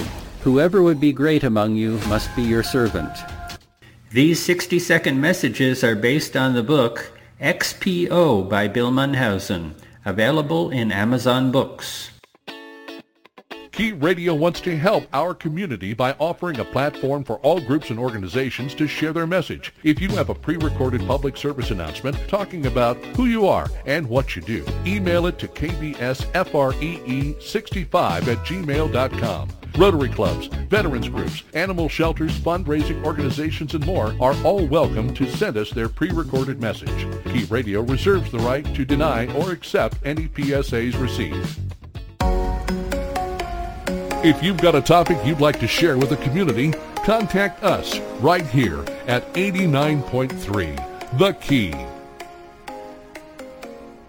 It is 9:38. Thank you for joining us on The Daily Show. Hope you are set to have a great weekend. There's a lot going on. Big Bass Bash is in town, plus a number of other events, and we're certainly glad to have everybody visiting. As the weather has improved greatly, our visitors will start showing up. And all I can say, folks, is now is the perfect time to practice patience, because you will see things on the roadways around here that may make you scratch your head a little bit. make you say some things that maybe you don't normally say around the kids. But all I can do at this point is ask you to be patient. Good morning, Mayor Harbison. Good morning, Professor Paisley. Good morning, Don Barrett. Good morning, my old buddy Rich Clark from St. Louis. Sean Kober is listening. Brian Hoover, David Thomas, and Joe Mirzwa. I hope I pronounced that correctly. I'm going to have to just go home and start practicing that. But those are some of the folks that we've had check in. We still have a nice amount of folks viewing us on the SRG Financial Advisors Key Radio in-studio live camera. We've got a lot of folks listening to us online. If you're listening on your laptop or your phone, wherever you're at, whatever you're doing, or just tuning in on 89.3, Dave Maupin is with us. He is the gadfly. He is, I wouldn't necessarily say in charge. He has taken it upon himself. I don't know. He is in charge, but in charge of his own destiny is what he's in charge of. Self-employed. Taking it upon himself to head out to local Camden County Commission meetings, as well as School of the Osage School Board meetings, and a number of other events. And he brings those events to his blog, Among the Dogwoods, or you can listen on Fridays here on Key Radio, and Dave will give you a complete rundown of where he's been, who he's talked to, and what is being talked about, and how it affects you as far as our community is concerned. So you did attend a couple of meetings. Yeah. I did. I get those. That's right. Those sent to me. So I know you were at least two meetings here recently. Let's talk a little bit about those. Yeah. So April 11th, they had a county commission meeting, and a couple things came up at that one. It was, I guess they had what's called a community block development grant, and so they had taken it out for Dry Hollow Road, and so they started the construction in March of 2022. And they finished it November 16th. Basically, they raised the road, and then they paved the road. So the problem is these grants require like so much paperwork and so much administrative work, because I guess it's federal money that comes through the state, that it was debated whether or not it was even worth it to do the grants, because you end up spending so much time on all the paperwork. It's so tedious that in the end it might be easy. Like renewing your FFL or getting an FFL. Yeah, it's just like anything you're doing with the federal government is going to be a big issue. But so they did finish it, and basically they had to have a final public meeting to close out the project, and so that's what this was.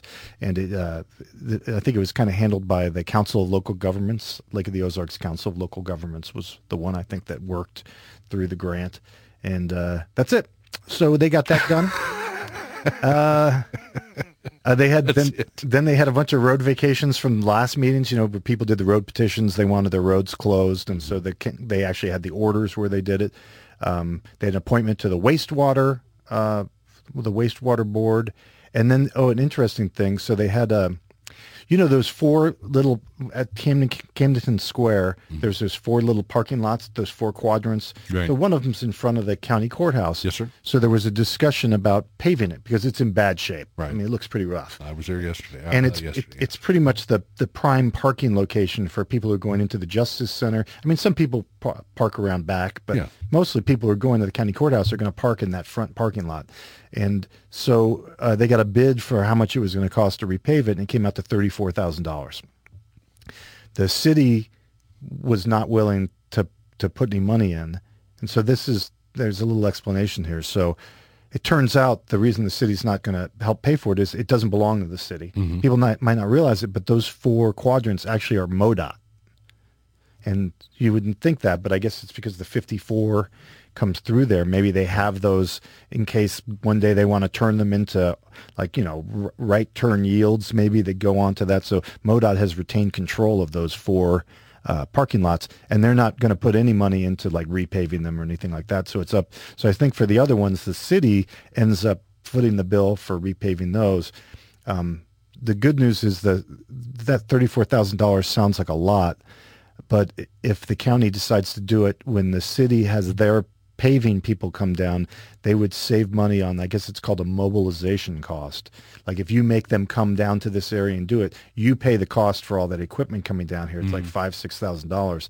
But if you say, hey, can you do our lot while you come down and do this other work for Camdenton, you can save that money because the trucks are already down here and the guys are already down here doing the other paving work. They'll just put your project in with all the other ones. So I didn't know that. I had assumed that those were owned by the city. because there had even been talk of if the county's going to maintain that parking lot, maybe the city could deed it over to the county, and then it would just be a county parking lot. But it turns out it's MoDOT. So there you go. You learn something every day. So I was not aware of that. And the city manager and the mayor had come in a meeting 2 days later, and that's what they talked about, because they're familiar with it. Because I don't know if you saw that wall that they put up for the Camden thing. Apparently that required like 8 months of negotiation with MoDOT to get that permission to put that thing there. So they're very aware. 8 months of negotiation. Yes, it was a lot. They had contracted trucking bid awards. They had changed the bid language. Previously, I guess the bids weren't as explicit about what type of insurance you needed to carry, like commercial insurance, and that you needed workers' comp and stuff like that. So they had put that into the bid. This changed the number of bidders on the project, which makes you concerned about who was driving for the county before, because you couldn't think of something that might be more liability for the county than to have a large truck hauling gravel that gets into a big accident with a bunch of people with injuries, and then suddenly you find out that the contractor the county was using is underinsured, and then that will fall in the county's lap. So they changed it, and they basically were at this meeting. They said they were going to review all the bids, and it turns out that they just accepted all 6 of them ultimately. So this is basically both meetings. We talked about this one. There's still more correspondence coming in about people's late property taxes. So, people, generally what happens is the assessor and collector will get complaints when property taxes are late and people are charged late property tax fees, like penalties. They generally can't waive them unless, I believe it's your active duty military and you've deployed on active duty within the past 6 months. Or if there's some error by the assessor's office, or like they didn't send out your bill, or like, whatever. There's a bunch of different things that they can waive for. But otherwise, if those things didn't happen, it goes to the commission. It can be referred to the commission. The commission can review it and decide whether they're going to waive the late fees on the property tax. And we talked about this last time because I believe that the commission should do that in some occasions, because generally a lot of the people that we're seeing who are first-time residents in the county are happy to pay their property taxes. They don't like the late fees, especially if there was some mix-up or they didn't understand. I guess when you buy the property from someone else, they're supposed to give you the property bill so that you can pay the property bill. Like when you take over a house from someone, they're supposed to. But some people just get it and they throw it away. The seller will be like, oh, I don't need this anymore. They don't turn it over to the buyer when they get it. Or when the bill comes a couple months after they sell the property, they don't try to make contact with the buyer and give the buyer that property tax bill. They just chuck it in the garbage. Not my problem anymore. Right, yeah, I don't own the house, so why do I care? So that's a problem, because then the buyer isn't sure what the property taxes are or when they're due, or, it can be a problem. So my opinion is if you just moved to Camden County, I think it's reasonable that the commission would say, okay, we'll waive the late fees for this because you just moved here, you're a new resident, you're not trying to deliberately avoid paying your property taxes. Now, if someone hasn't paid in like 6 years, yeah, we're not going to waive those. Or if they, this is their 3rd year living in the county. But I think you could make an exception where you said, okay, you just got here. Like we talked about, you don't want their first experience with the county to be this really negative experience when they get this late. No, I got you. And it's not like the county's incurred any extra cost by the fact that the property tax is late. I mean, so the late notice goes out and the person gets it and immediately they come in and say, oh, I want to pay these property taxes. And they're like, great, now you got to pay an extra $500. And yeah, that's just not going to leave a good taste in anybody's mouth. I don't think so. But the opinion of most county the elected officials is generally that, hey, it's their responsibility to pay their property taxes. It's their responsibility to make sure that they know how much they owe. They should be proactive about it. And if you didn't get a property tax bill, you should contact the county and find out what's going on with your property tax. You would think. So another thing they're looking at is they had the phone system, I guess, for Camden County is really bad, terrible. Some of the offices, they sat there for a couple days, maybe even a week, not get any phone calls. Meanwhile, people have been calling the offices and no one's answering the phone because there's some screw up with the phone systems. So people will try to call and say, just as an example, to get in touch with the tax assessor's office. and it's ringing and ringing, or it's going to voicemail. Meanwhile, the people at the tax assessor's office are sitting there wondering why no one's calling because the calls aren't coming through on the system. So they're trying to find a new provider to basically give them a new phone system, which might improve that, because that's obviously not how you want your phones to work. There are some developments also. I don't know if you've heard about this. Have you heard about this place out in Lynn Creek where they're doing the company, I think it's called OneSource, was doing some quarry work. Quarry work. Mm-hmm. And the guy basically said they were going to build townhouses, so he was going to do a bunch of excavation. And then he started actually almost quarrying gravel. And now there's some issues about, basically it's coming out to where the AG's office is going to file an injunction because they're saying there was some blasting going on without a permit. So we might see that come up in the next week or so. Okay. So because it's kind of turned, the neighbors have been upset because initially the guy said he was doing it to clear room for condos or townhouses because it's R3. Then it looks like he's operating a quarry over there. And now it looks like he's operating a mining operation because basically it becomes mining, I think, when you start shipping stuff off the property. So who knows? We'll see what's going on with that. Like I said, it's more of that. Blasting without a permit. Yeah, you're supposed to get a permit. Obviously, you're supposed to have permits to blast. And it appears that there was no permit. Because I think that would almost fall under the same kind of a situation where I don't know that the county would be held responsible or the city would be held responsible, but if somebody's out there blowing things up or blasting without a permit and something happens, something flies off into somebody's house or goes through a window or somebody gets injured or, who knows, then, there's that small matter of liability. Well, and it's zoned residential. Well, there you go. And there you go. Well, and that's been the problem because people got upset about it. Obviously, neighbors aren't happy. And so at first, I think their complaints were kind of poo-pooed, like, oh, big deal, just deal with it. But, it turns out, no, there's actually something going on there that might be an issue. So we'll see more in the next week or so what comes out about that thing.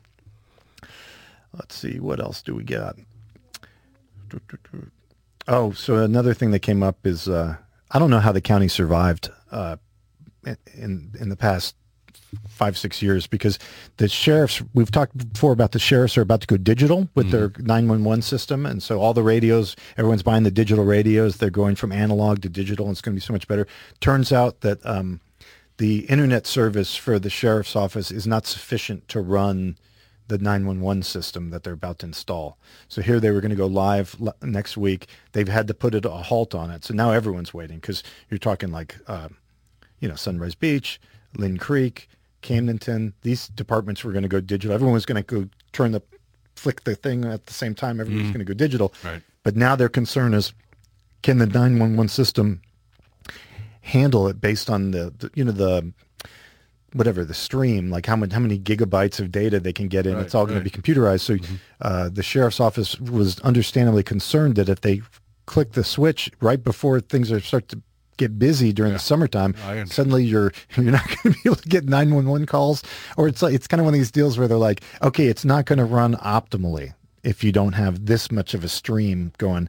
And so when you ask, well, what does that actually mean? They're like, well, it could mean a lot of different things. It's just not going to run as well as it could. And so it's probably something you don't want to mess with when it comes to 911. Certainly if there's an emergency situation, somebody needs help, you don't want to have these busy signal the cracks or hanging up on you. Or not even getting through at all. Right. Or maybe you can't hear the messages. It's like bad service. So they're going to wait on it, and they're going to try to. So basically they have to upgrade their internet. So it makes sense. So, and the other thing you need is, the interesting thing is you don't just need one internet service provider. You actually need two because you need a backup. Backup, right. So the unfortunate thing is you end up paying for heavy data loads for both because you can't afford to have one. Oh, we're going to our backup. Oh, well, it doesn't work really well. But so they both have to work. And you obviously can't have the same one because if it goes down, then you would lose that and your backup. So you have to have two different providers. So they're going to look at that. That's obviously a priority because they've invested I think local law enforcement has invested at least probably over $1 million in trying to go into this. When you bring that up, it for some strange reason, it made me think that if something were to happen and we were to have some major catastrophe that took down the electrical grid, even if you had a backup, what would you do? Because I would imagine as soon as it hit the fan, all of these law enforcement agencies would be hit with a myriad of calls, and how in the world would you be able to handle all of that? Do you have a backup generator? I mean, gee whiz, I'm kind of curious as to what it is. I mean, and you obviously have to have some contingency plans in place. Yeah, I'm sure they do.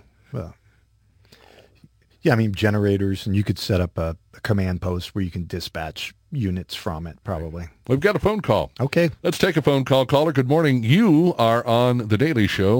What's up? Hey, I appreciate you taking my call. Should I just get right to my point? Please. I think many people in this country are dealing with the fact that they used to be a big, famous politician, but now they are basically rancid milk poured into a big suit, and nobody respects them anymore. And they have issues with crapping their pants, and the smell is so bad that even after they wash their underoos 3 times, people still avoid sitting next to them at a restaurant due to the pooty smell. Well, thank you for that. That was very informative. Okay, full disclosure, I used to have a job in government, and I have a family member that is currently in government. I'm curious if you have any advice to give someone if their giant son once tortured and killed a dog, and then the person has to walk around and even be on TV sometimes with everyone knowing how their son is a dog killer. That I can't answer. I'm not, I don't have that depth of experience that you're looking to, but I do appreciate your phone call this morning, as I'm sure Dave does as well. Yeah, but thank you so much for taking the opportunity to enlighten us with that. Right. And my goodness, I'll tell you what, we will work on that for you. I will be busy over the weekend seeing the depth to which I can get into as far as dealing with that particular issue. I feel like that guy was going to enroll me in Obamacare. Was that one of these things where they do the calls? Next thing you know, hey, it's Obamacare. That's like that. I always hate it when they catch me with that. With like, hi there, and I'm like, oh hey, and they're like, and then it goes into the recording. You get sucked into this recorded call. You feel like an idiot. I don't know that was necessarily recorded, but I think so. I would say that that was just either that or very. I mean, I hate to say anything about a listener, but very wonderful. That was interesting. That's why we're here. We want to make sure all opinions are covered. That's right. Robotic or otherwise. Got to do what you got to do, man. All right. I was worried it was going to be a retired FBI agent who was going to call up. You know, I was kind of wondering that same thing because there are some out here. That was a 208 area code. So, but if you're a retired FBI agent and you live out here, you're probably one of the guys who was a good agent. You're old school. It's the new generation that's the problem. Yeah, this is a retirement area, isn't it? Right, yeah. So they'd be older agents. So I'm not talking about you guys. Nice save, Dave. So don't come yell at me at Baxter's or something if you see me over there. Yeah. I worked 30 years in the FBI. And yeah, I know. Everybody did a good job. All right. So I thought we probably need to pick up where we left off there. Yeah. What were we talking about? I think we were talking about somebody in a quarry blasting. No, we were talking about the 911 Oh yeah, so system. Right. So I'm sure they do have some kind of backup where they can go and set up a command post, and maybe out of EMA, probably emergency management, they can do that. There's got to be some kind of contingency plan for that. Absolutely. And then they run off generators. And I mean, that's a nice thing about radios. The car's radios, they charge based on the battery, and then you have a generator run in the dispatch center. And so yeah, you can do it. You're not going to have all the fancy stuff. One of the things though they said about the digital radios is the range has been fantastic. So as they've tested them out, they were able to talk to someone in Kansas City on their radio, which is pretty remarkable considering the range from Camden to Kansas City. And so when you're talking about a county like Camden County, where there's all these hollows and ridges and low areas and high areas, radio can be difficult because you've got all this tough terrain. But it seems like this system has good communication. That's the really important thing. I mean, it's safety. It makes sense to have all your ducks in a row before you venture out and rely on this thing, because, as I said, you never know what can happen. And as long as you got your bases covered, that's really the the best part of the whole situation, because when somebody needs help, whatever that help may be, you want to be able to answer the call. Yeah, and it's tough. I mean, when you're working on a project like this, something like this, for example, you're a deputy, like, or me, I'm law enforcement. So I was law enforcement. So when I have to do a project, a big technical project, like, hey, I have to set up this dispatch center, that's really not my strong point. I didn't go to the police academy to get taught about how to establish radio communication systems and all this other stuff. So it is difficult to manage these types of projects when, it's not really your background, so it's good for them. I think they made a good decision holding off. Let's make sure that we got it working exactly the way we need to. Mm-hmm. It is probably annoying that Motorola didn't mention this until right before they were about to set up the system. Well, the good news is even though it happened the way it happened, better late than never. Yeah, exactly. Absolutely. Dave Maupin, thank you, sir, for your time. Appreciate it. All right, yeah. And now you've got something to talk about in your blog about getting a random call from somebody talking about whatever they're trying to sign us up for Obamacare. It is 9:59, folks, and we are out the door. I want to thank you so much for tuning in this morning and let you know that the Missouri Liberty Report with John Williams is coming up next, and I will be back in your ears on Monday morning. We will talk with Tom Martin from the Camden County Republican Club, also Bill DeCast from SRG Financial Advisors, and who knows who else may show up on the program. 89.3 KEYK, Osage Beach, Missouri. Have a great weekend.